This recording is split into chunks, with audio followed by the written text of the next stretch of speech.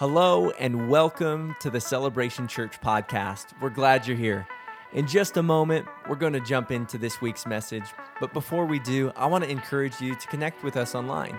You can follow us on Instagram or Facebook, and you can also subscribe to our YouTube channel and this very podcast. We want to stay connected. So another great way to do that is be our guest on a Sunday. I'd love to invite you to be here. If you're local, come out.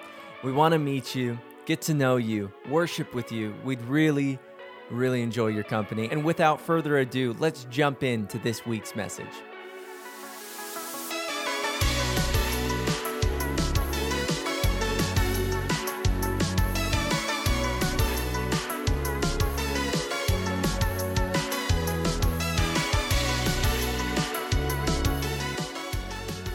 This is what's going on. She's saying, have you seen the one that I'm with? She's got an internal fear. Has anybody ever experienced that? That fear of, if I give my heart to someone, will they squish it?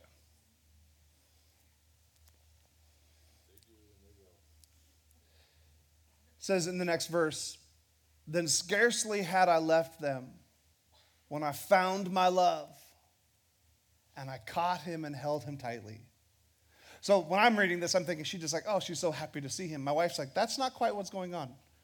She's like, this is a woman. She's saying, you're not going, don't you dare make me feel like that in my dream again. You ever do that, like wake up, like, I can't believe what you said to me in my dreams. She's responding to this insecurity that we're seeing in her. She's saying, I'm gonna hold him. Why? Because women have this instinctive desire, this unique desire that men get to, but they don't start with it as much. And it's this desire for oneness.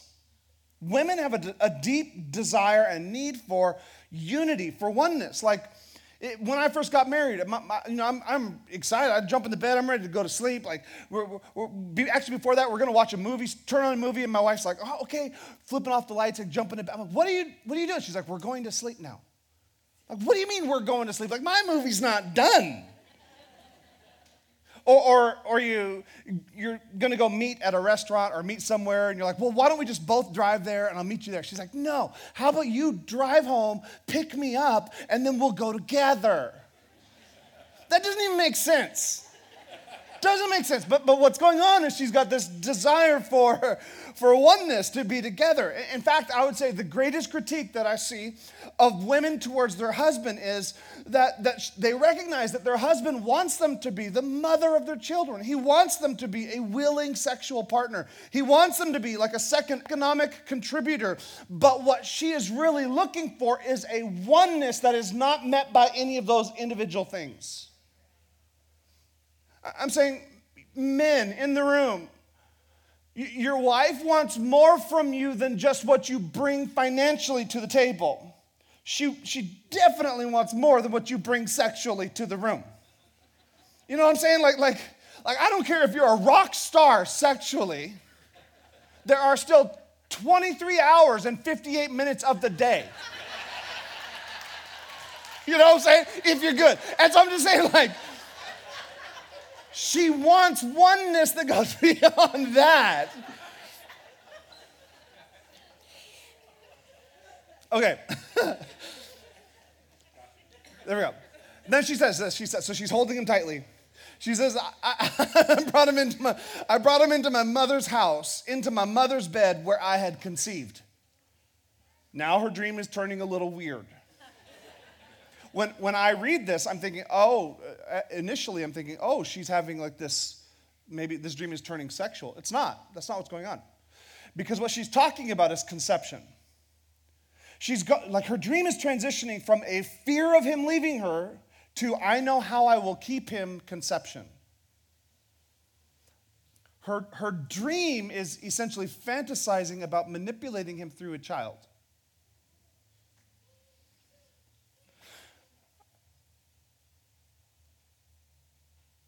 Single women, if you're worried about him leaving you,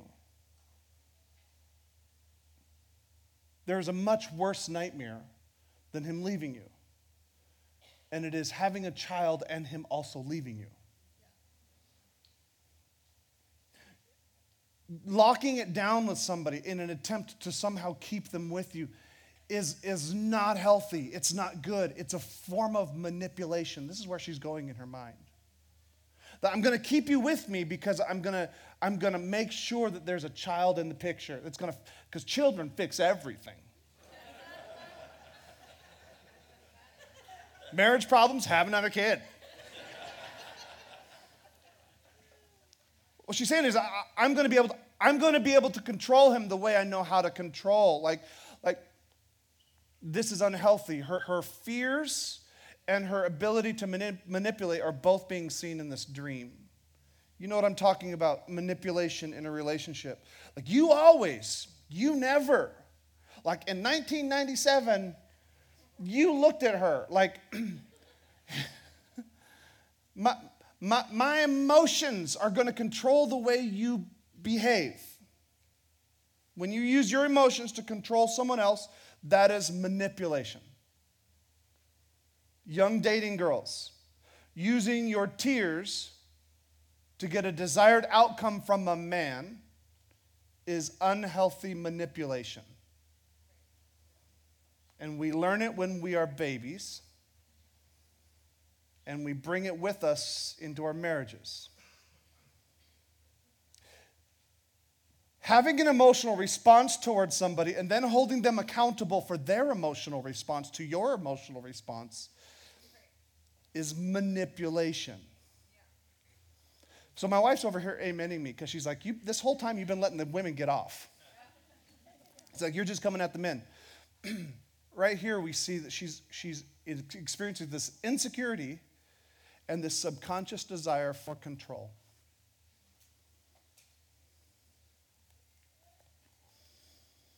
The next verse, verse 5 says, "Promise me, O women of Jerusalem, by the gazelles and the wild deer." Okay, we saw this before. This essentially means the bucks and the does, the birds and the bees, everything male and female. Promise me, O women of Jerusalem, by everything male and female, not to awaken love until the time is right. What she's saying is, she's ending her dream. As she wakes up from her dream, she's saying like these insecurities and these desires for control, all of this stuff is erupting in me because I'm on the edge of awakening love. And if I can do anything to prevent all of the drama that's going on inside of me, I would do it. I'm just telling somebody today, 3 times in this book it says it, don't awaken love until the time is right. Don't awaken love until the time is right. So I would say this, if you are a Christian couple in the room, Christian couples should date as long as possible and should be engaged as short as possible. Because we don't want to awaken certain parts of love until the time is right. I would say it like this, like if you are dating somebody, and throughout the course of this series, you're like, I don't know if I could really envision a life with them long term, then your next step is to break up with them. Don't awaken love until the time is right, and certainly don't awaken love with the wrong person. Your next step might be to disappoint someone else. Because it's a lot easier to break up a dating relationship, and it's a lot easier to break up a wedding engagement than to get married to the wrong person.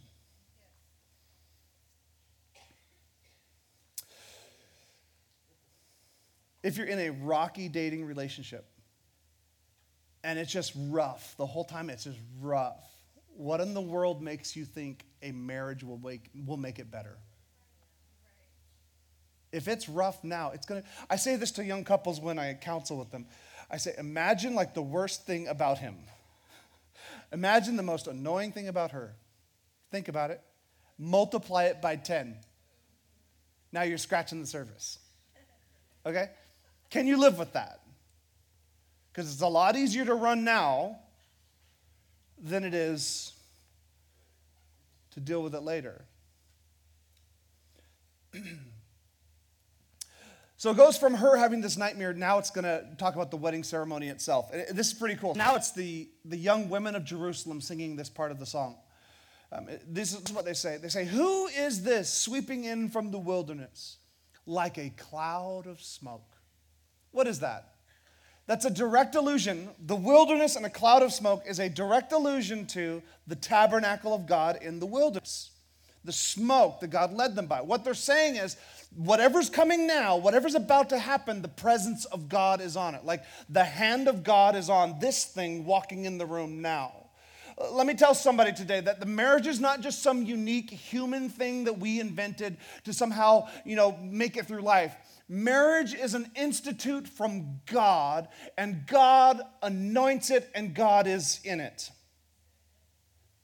In fact, theologians would call it a creation ordinance. It's the very first institute that God ever creates. It's the institution of marriage. They're recognizing that this is not just two lovers who have been flirting. This is not just a boy meets girl meets sparks and fireworks. This is divine God's blessing on a relationship. They see that. And so marriage is a pre-political order. What I mean by that is it happened before there was ever a government on the planet. God instituted a thing called marriage.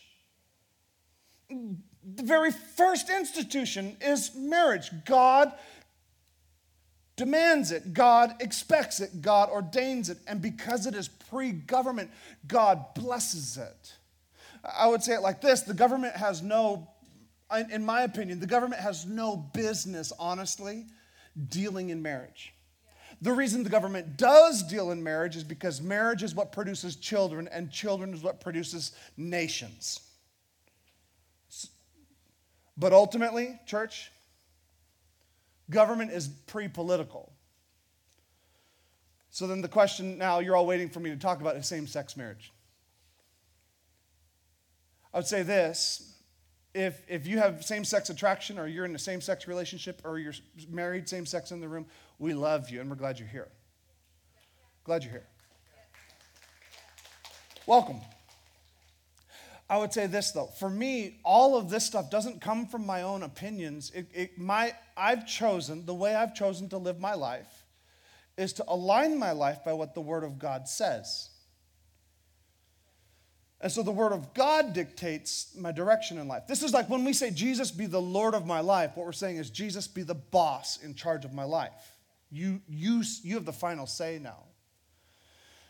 So marriage, biblically, is a man and a woman, one man and one woman, and God.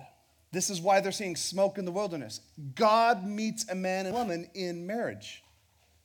It's a union, it's a covenant between God and a man and a woman. Now, you can have whatever opinions you want to have about same-sex marriage. It is not a Christian recognized marriage. It may be government recognized. It's not a Christian recognized marriage. The reason is a true marriage is man and woman before God. So this is why it makes it confusing. If we were to endorse that, what would happen is, say a same-sex couple came to the Lord in a Christian church, then for them to follow Jesus fully, they would then need to be divorced. So they made a covenant before God, but in order to fulfill their walk with God, they would need to break covenant with. Does this make sense? It isn't a Christian marriage. I know that's harsh, and I know that's not politically great, but I think the church and Christians in America are so intimidated by the news media and what is politically correct that we have just completely lost our bearings on some things. Okay. I'm going to preach whether you like it or not. The second thing is this. And also, thank you for nobody being like, yeah, get him, because that's not what the heart of that was at all. The second thing about marriage then, it becomes, well, if it's just a covenant between me and God, then it's just this piece of paper. I don't need a piece of paper to have this covenant between me and God. I'm telling you, if that's your mentality, you're missing the essence of all of it. You're missing the whole point. Christian marriage is a long-term commitment between a man and a woman. That's God's fire, the smoke of heaven coming in the wilderness on this couple. That's what they're seeing. It's more than just a legal contract, it's a covenant. Now, we all understand the idea of a contract. Maybe you got a job somewhere and your job was on a contract. You contracted with an employer to provide certain services in exchange for certain payment and benefits. And if either of you break that contract, the relationship is severed. And there are ways to revisit consequences on each other for breaking the contract. We do contracts when we buy a house. We do contracts when we go into business together. It's to protect our rights. That's the purpose of it. The reason you did a contract when you signed for that loan is so the loan company can revisit payment or revisit demands on you if you don't make payment. It's protecting them. Marriage is not a contract. It is a covenant. The only example I can think of in the modern world where we have covenants is in when we buy a house and the neighborhood has a covenant. Anybody buy a house and your neighborhood had covenants? Okay, some of you are homeowners and you have this. So you buy a house, you get a covenant, and you're super excited because you just bought a brand new house and you're like right there in that section out by Lake Lowell, Nampa. It's amazing. And you are so pumped to get you a dairy cow for your new house. You're just hyped about it. And you go and you get a dairy cow, and then your neighbor comes along and says, hey, the covenant doesn't allow dairies in our neighborhood. Sorry, I just wish I could fix it, but somebody said boo. No, yay God for not allowing dairies in our neighborhoods, right? Right, so the covenant, like you just can't have dairy cows. So what that means is everybody in your neighborhood, no one's saying like you can never own a cow. What they're saying is we all agree to release our right to own a cow so that nobody's nose burns off the front of their face while they're laying in their bedroom. Now, we've got dairymen in the church, and I'm sure they're like, no, that smells like money. Like, good for you, but for me, I don't want that in my neighborhood. Like a covenant that says you can't have roosters in your house, right? Like you can't have roosters in the backyard. That's a covenant. It's not saying roosters are bad, that like we're going to come against you. You are willingly signing a covenant saying, I release my right to own a rooster because I don't want everybody else's roosters waking me up at 3 a.m. Okay, that's what marriage is. It's a release of rights. It's a voluntary release of rights, not a protection of rights. This is why I love the original, like the traditional wedding vows. Traditional wedding vows, and I've married lots of couples that have we call them custom wedding vows, and they're great. Sometimes they're really good. Sometimes they're a little cheesy for me, like, I will bake you fresh chocolate chip cookies every Friday night because you're amazing, and I promise to always make you laugh. Then you need to spend some more time with him because there's going to be times you want to strangle him. Bake your own chocolate chip cookies. Well, you just broke your covenant vow. That's why I like the traditional ones, because I can do those. The bar is actually really high and really low at the same time. Here's listen. It says, I, girl, take you, boy, to be my wedded husband, to have and to hold from this day forward, for better or for worse. It doesn't mean for better or worse maybe. No, it means there's going to be times when you're better and there's going to be times when you drive me nuts. Better and worse. It's both. For richer and for poorer. We always hear the richer part. They're like, we're going to make so much money together. No, you're going to be broke together. And you're vowing that, like, even when you spend too much money on Roblox or whatever it is, like, we're still, don't do that. You're an adult. For sickness and in health, like we only imagine the health part because we're young and spry and perky. But guess what? There's coming a season of your life where you're going to visit the hospital a whole lot. And you still need to have that ride or die mentality when you're making hospital visits. To love and to cherish until death do us part, according to God's holy ordinance. That's a vow. She says, I do. Again, locked it down.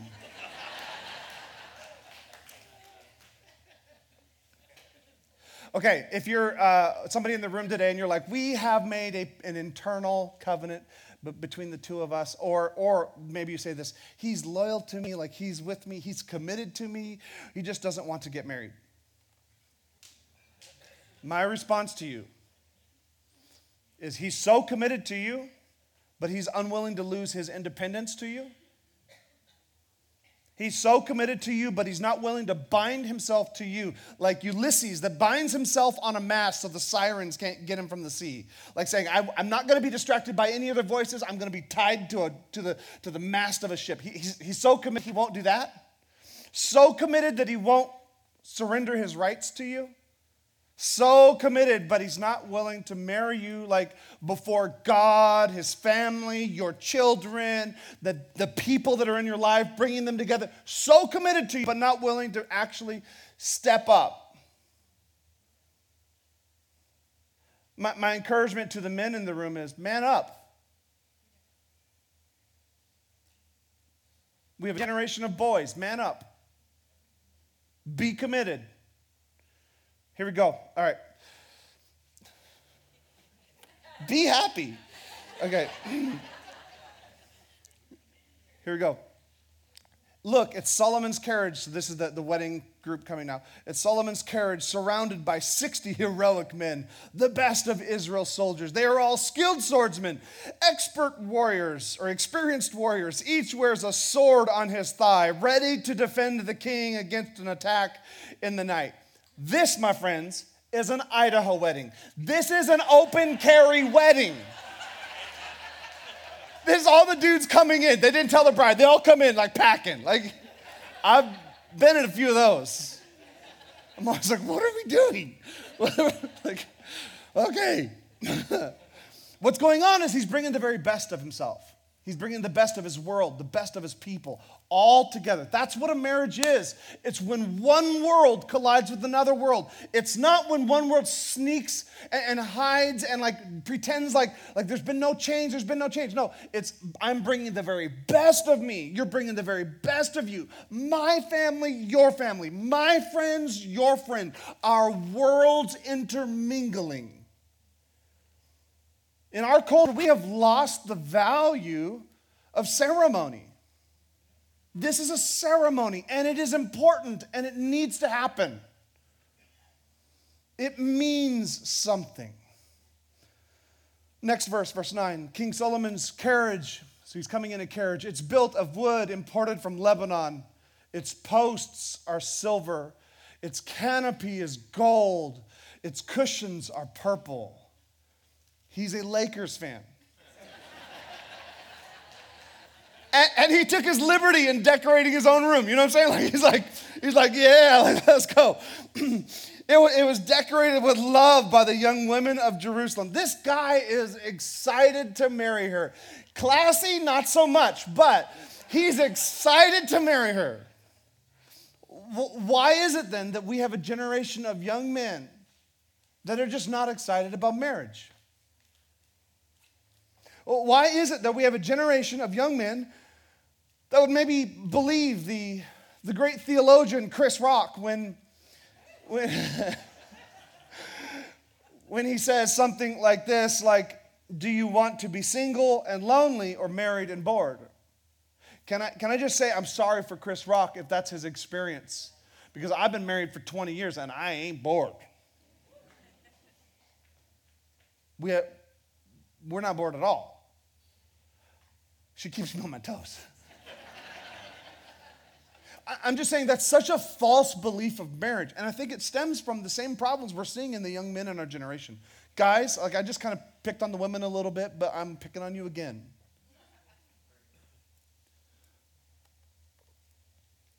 We have a generation of passive men.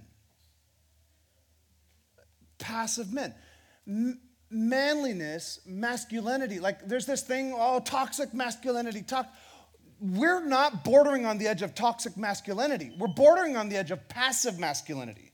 That's our problem in this generation. It's not toxic part, it's the passive part. People ask me all the time, they're like, what is this tattoo? What does this mean on your arm right here? And I usually tell them, it means joy, or it means peace. Like it means man up. It means man up, because we've got a generation of men that are so passive that they just sit back and they don't do anything. They don't move forward in any way.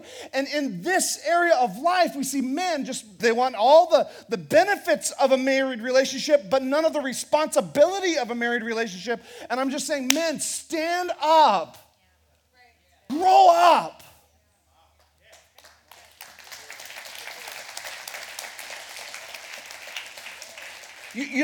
Men, you want to know why we're passive when it comes to wanting to get married? Let's just be honest. We're passive when it comes to wanting to be married because we can see more naked women in one night than a previous generation could have seen in an entire lifetime. And we don't just get it one night. We get it every night we want. And I'm just saying, like, that is a problem, and it is ruining our culture. It is ruining our society, and it's ruining our marriages. Men, let's get rid of that, and let's man up. Okay. But because, why are you so angry? Have you ever had a cop pull you over when you're going way too fast on the highway and he's a little aggressive? And then they share with you that they scraped somebody off that same highway 2 weeks ago? I've had that experience. He said, I know I'm mad, but the reason I'm mad is 2 weeks ago, I pulled a family out of a car just a mile down the road. The reason I'm mad is because I pastor a church and I see this every day. We need a generation that rises up and says, no, we're going to lean into God's best for our lives.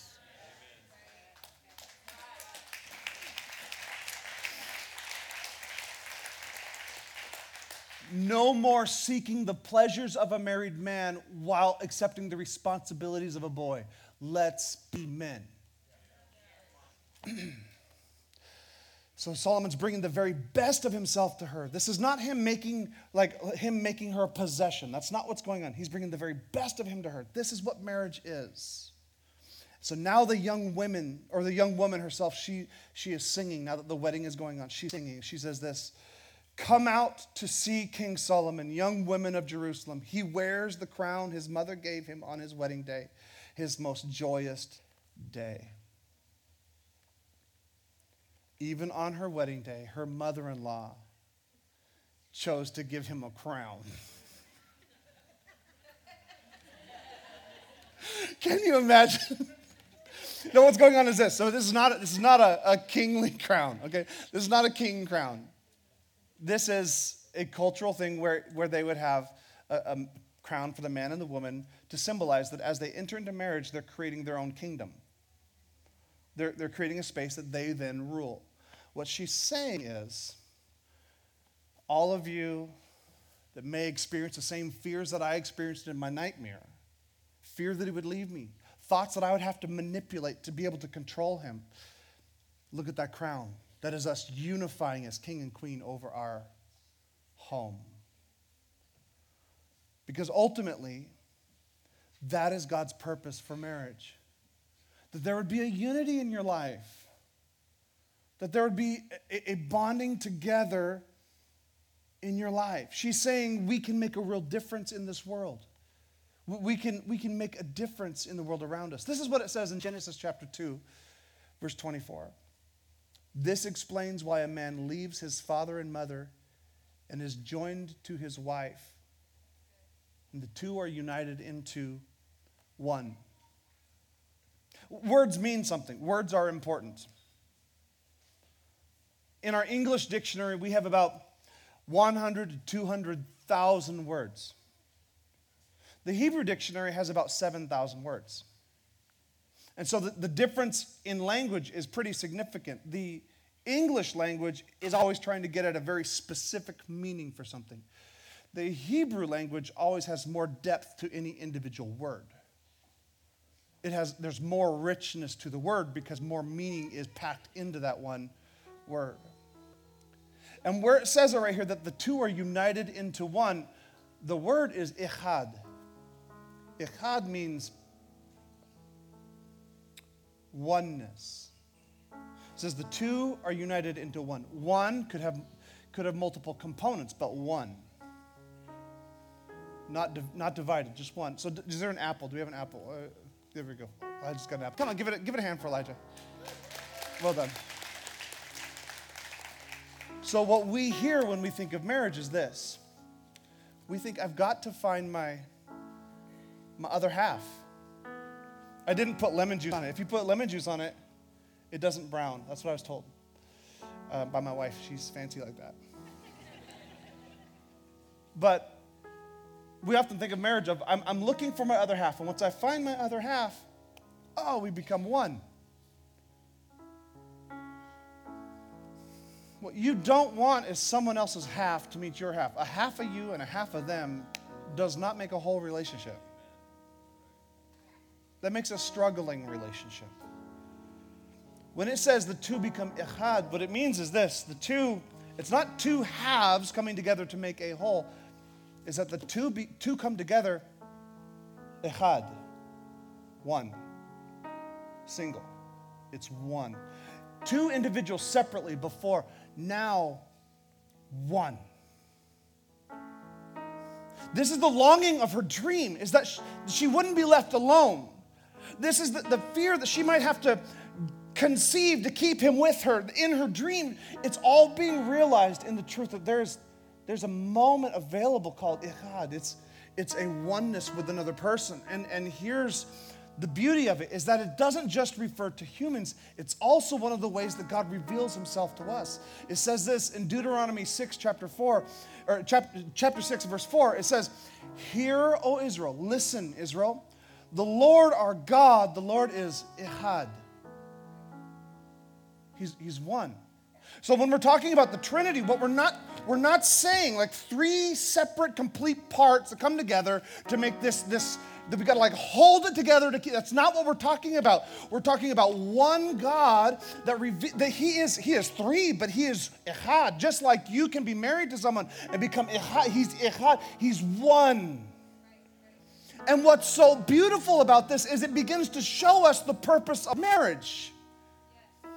The purpose of marriage is to show us that there's something about the nature and the character of God that we can get at when we join with somebody else and become one with that other person. It's central to the idea of the Bible that God is unified and that we become unified. And so sex between a man and a woman, it has more to do with becoming one than it has to do with pleasure.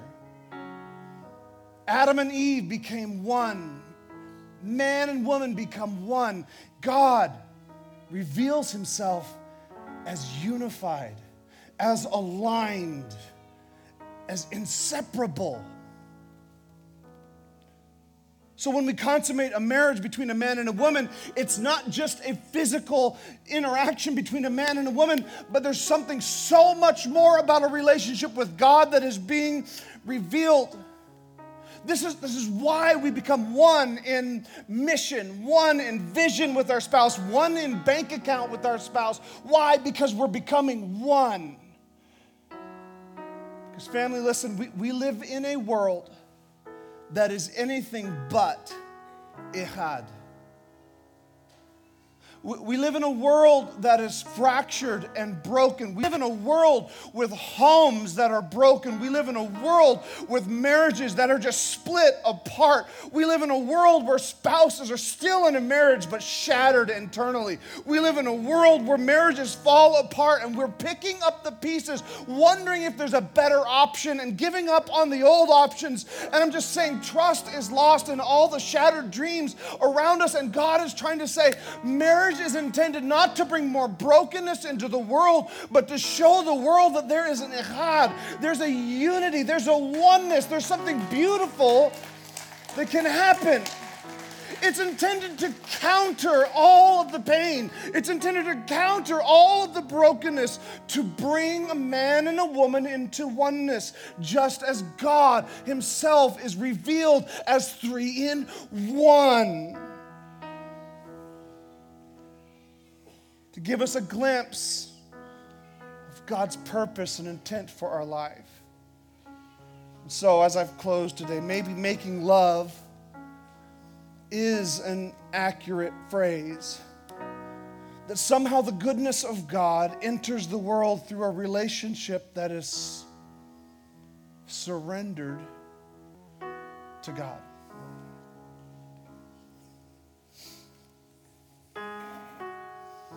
In this room, there are single people that you are longing for a change in this area, and I'm going to pray that you receive it. But first, I would say, do not pass up the gift that singleness is.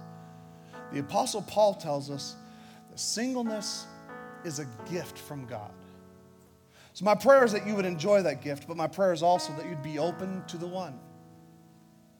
Because some of us we're so picky, we're waiting for the absolute right person to walk through the door.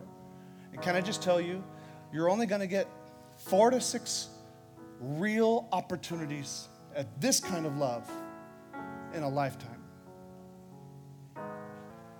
And you can be picky all you want, but you may just pass up and miss one of the greatest gifts of God in your life. So my prayer is that you would find that. And for my married people in the room, my prayer is that the fractured parts of your marriage, the broken parts, the insecurities, all of those pieces, that there would be a unity and a union, a oneness. Would you stand with me all across the room?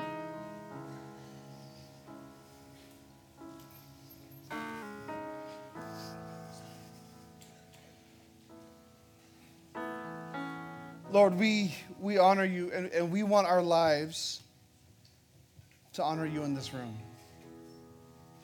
You are good. You are faithful. I pray right now for the single people in this room that they would be confident in their singleness, that they would be able to discover the joy and the gift that singleness is, according to the Apostle Paul. But also I pray that when the time is right and the season is appropriate, that love would awaken in our life. And that through marriage, they would experience the joy of unity with another person in a covenant relationship that is unlike any other relationship they can ever have. A loyalty, a belonging, a protection. And God, I pray for our married couples that are in the room, Lord, that you would begin to heal and mend those shattered and broken parts of us. That instead of trying to get our own and get our own pleasure and our own things from each other, that we would seek a unity together, a longing for unity together. I pray you'd bless our marriages. In Jesus' name. In a minute, I know I went kind of long. That's because I don't have a screen, so don't blame me. You have a timer, it kind of tells me, and I still don't listen to it. In a minute, I'm going to invite you to come and pray. Our prayer team will be down here, and it might be appropriate as a couple, if you're looking for some more unity, it might be a time to just come pray together. There's something powerful about praying together. But before we do that, I want to say, if you're in the room today and for you recognize that your next step is to place your faith in Jesus. You've been just kind of going through this life thing on your own, living life however you see, but you recognize right now, you sense like there's this I'm at a crossroads where I need to surrender to God and his plan for my life.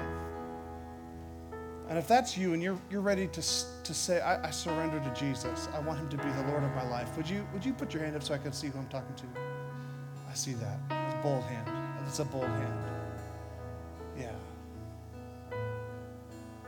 Yeah. Here's what we do. It's really simple. What we do is we just repent and believe. Repent means we turn away from the things in our life that we know are separating us from Him, things we think, do, and say. And we believe in the death, the burial, and the resurrection of Jesus. And when we do this, His blood cleanses us from all sin. He puts us in right standing with God. So pray something like this with me, if you raise your hand or if you want to jump in. God, I'm sorry for the things in my life that I know don't please you. Would you forgive me? I'm turning away from them. I believe that Jesus died on a cross for me, that He was buried and rose again. So right now I'm placing all of my faith and all of my hope in Jesus Christ alone. Say these words with me. Jesus, be the Lord of my life, and I will follow you every day that I live. Come on, church family. There's some people that just made the best decision of their life. We celebrate with you. We honor you. Hey, I just want to say thank you again for tuning in to this week's podcast. If you want to learn more about Celebration Church, I'd encourage you to go to our website, www.thecelebration.church, to find out more. We love you guys, and let's continue to love God, love people, and change the world.